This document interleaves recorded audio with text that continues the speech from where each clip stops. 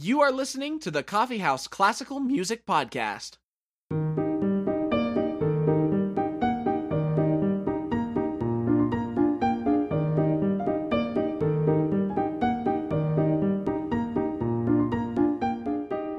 Hello, everybody, and welcome to episode 40 of the Coffee House Classical Music Podcast.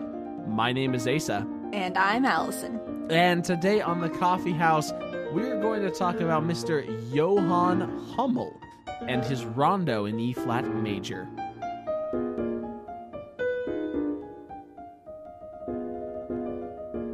For most people, Johann Hummel might be one of the most obscure composers we've looked into here on the Coffee House. However, like so many composers who lived in this Mozart-adjacent time, he was actually quite popular during his life and was well known for his expressive classical melodies and his exquisite piano virtuosity. And he also lived right during the transition from the classical to the Romantic eras, so perhaps his obscurity now is due more to the giant shadow of Beethoven that is thrown over this time. So, Hummel's music education was in able hands from the very start. His father was the music director at the Imperial School of Military Music in what is now Slovakia, and this lucky chap was talented and so impressed Mozart himself, who then gave an 8-year-old Hummel music lessons and room and board for 2 years. Maybe why Mozart died broke. I don't know.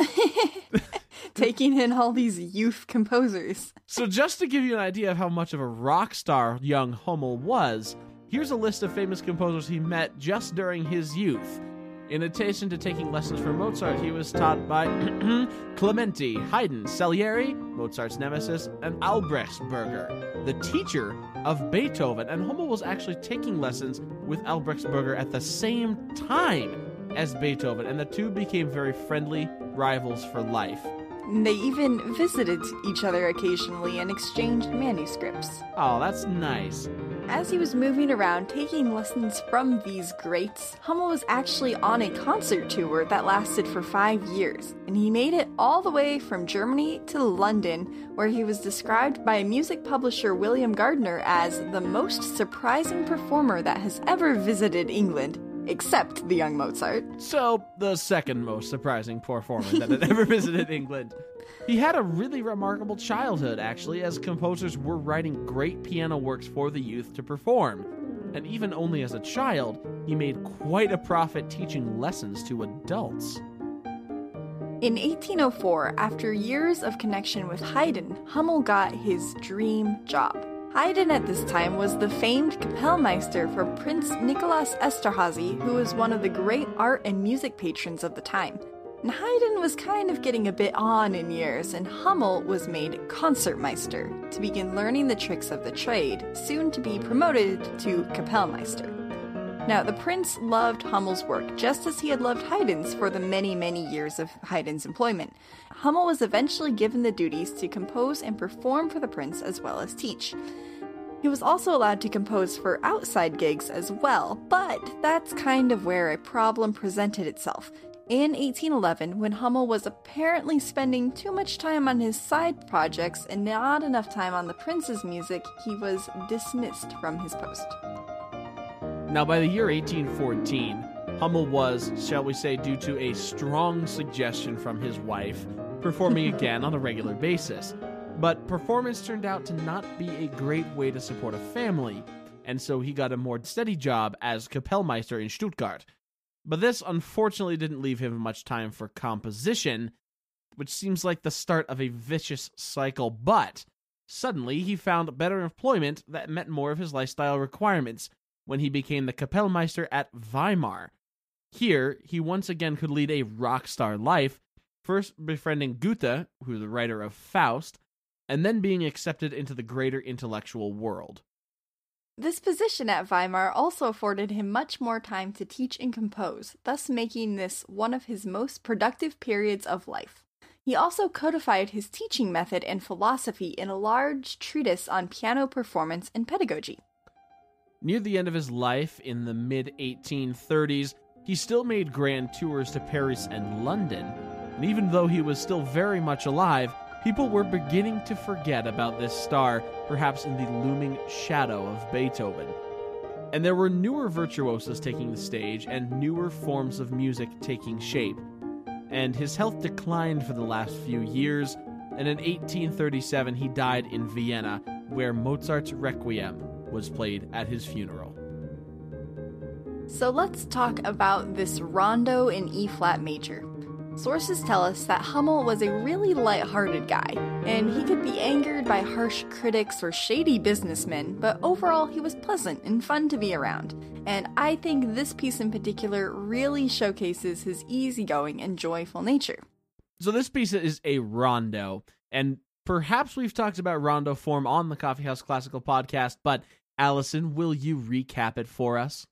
I would love to. So the rondo form is where there's a single melodic section that's brought back again and again throughout a piece, and between each of these iterations, there is new thematic material that is presented. And a common way to describe these different themes is with letters, and the first theme is called A. And in this piece, it is this joyful little tune.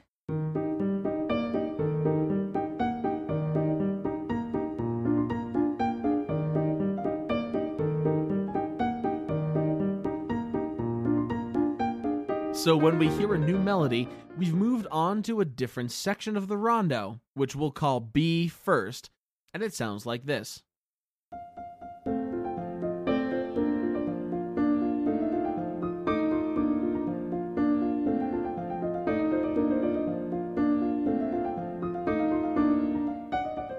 And this sounds familiar. It's theme A again!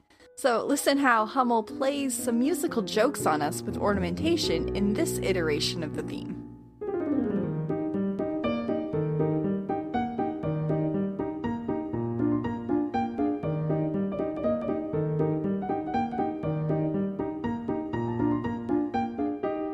Next, Hummel gives us another new theme, which, since it's different, will get a new letter. We'll just pick one. How about we'll call this one C? I would rather theme R, but perhaps we'll get there.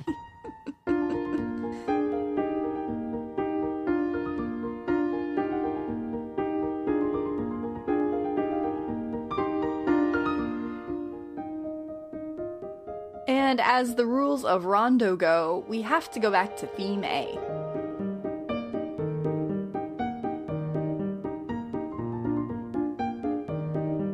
Now, unfortunately, we won't get to theme R, as Hummel has chosen to only have 3 themes in this particular rondo, but theoretically it could go on forever, introducing new themes and returning back to theme A.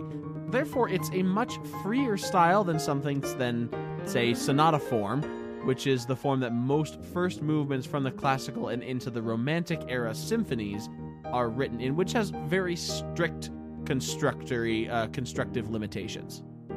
So as we mentioned, this rondo is really quite cheeky, and Hummel has a lot of fun with different techniques.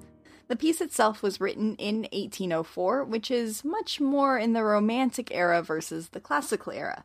But many of the techniques Hummel uses were popular in the Classical era, and I think Hummel was kind of poking fun at them here. So one obvious classical joke is how Hummel uses trills. Now, we're sure that you've heard some Mozart piece where right on the penultimate, or second to last, chord of a grand finale, there's a trill to build drama before the tonic chord. Well, Hummel uses the trill in the same way, but goes way overboard with it.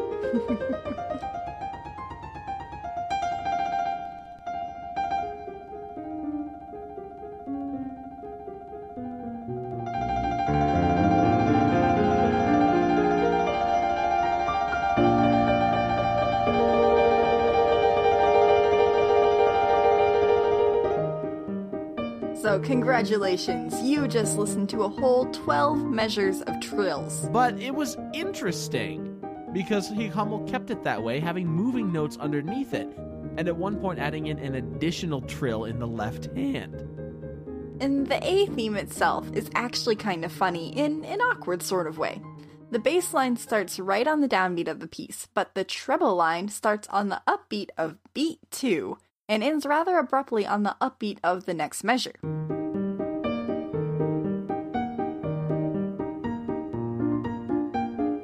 and it just doesn't quite line up the way we think it should, or how the elegant classical era people would have liked. But it all works itself out in the end. I think it's also funny that Hummel writes the whole introduction of the A theme at piano, whereas most pieces of the nature from the classical period are to the fore right from the beginning. Now, I wonder, with all of this musical fun, if a little of Haydn's influence isn't showing here, because Haydn himself did, in fact, write a piece entitled The Joke.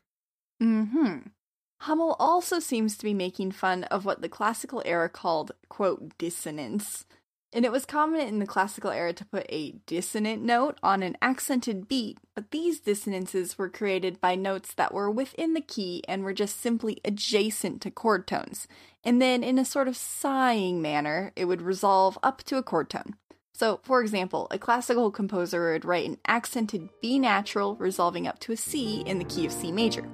Now, Hummel does the same thing, but here he's written notes that are actually dissonant. So instead of just a B natural, Hummel has the audacity to write a B natural and a B flat cluster chord that resolves up to a C.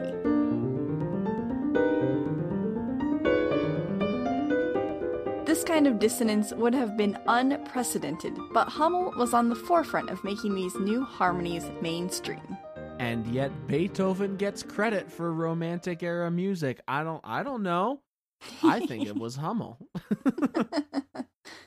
So there's one other trick in here that's not so much a play on classical motifs, but rather a play on practice techniques.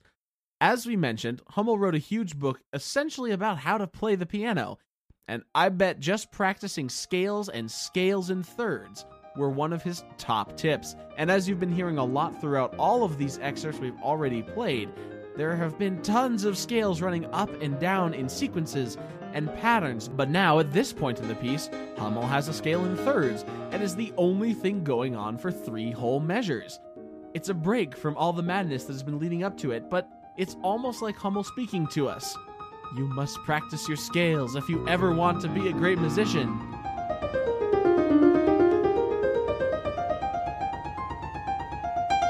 Alternatively, my professor speaking to me. You must practice your scales if you ever want to be a great musician. And Hummel plays one final trick on us right at the end of the piece. Very clever. He has a nice, traditional classic ending with a dominant 5 chord resolving to the tonic 1 chord, and the whole ending has been getting softer and softer until this final resolution.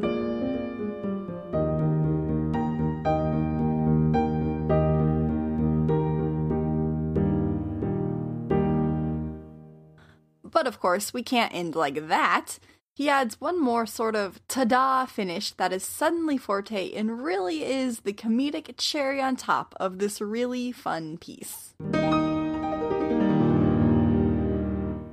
So we hope that you have been able to find the fun in this rondo, and I hope you see that it's really not a boring piece or a boring form, the rondo form, even though we have the same melody that keeps coming back over and over again. Indeed, rondo means circle. It translates from Esperanto Spanish, and we keep seeing this first A theme come back. But it's interesting each time as this piece keeps surprising us with trick after joke after humorous little musical anecdote. So we hope you've all enjoyed listening to the Rondo in E-flat by Johann Hummel, and of course, the entire Coffeehouse Classical Music Podcast.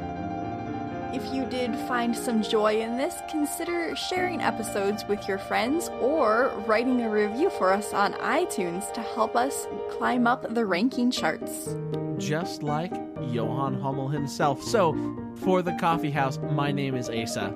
And I'm Allison. Thank you so much for listening. Hummel's Rondo in E-flat major was performed by Boy Nguyen Troy Tong. You can find the Coffee House on iTunes or Google Play. If you like this episode, please consider leaving us a review. We also invite you to like our Facebook page, where you'll see updates on our latest episodes. Send us emails at coffeehouseclassical@gmail.com.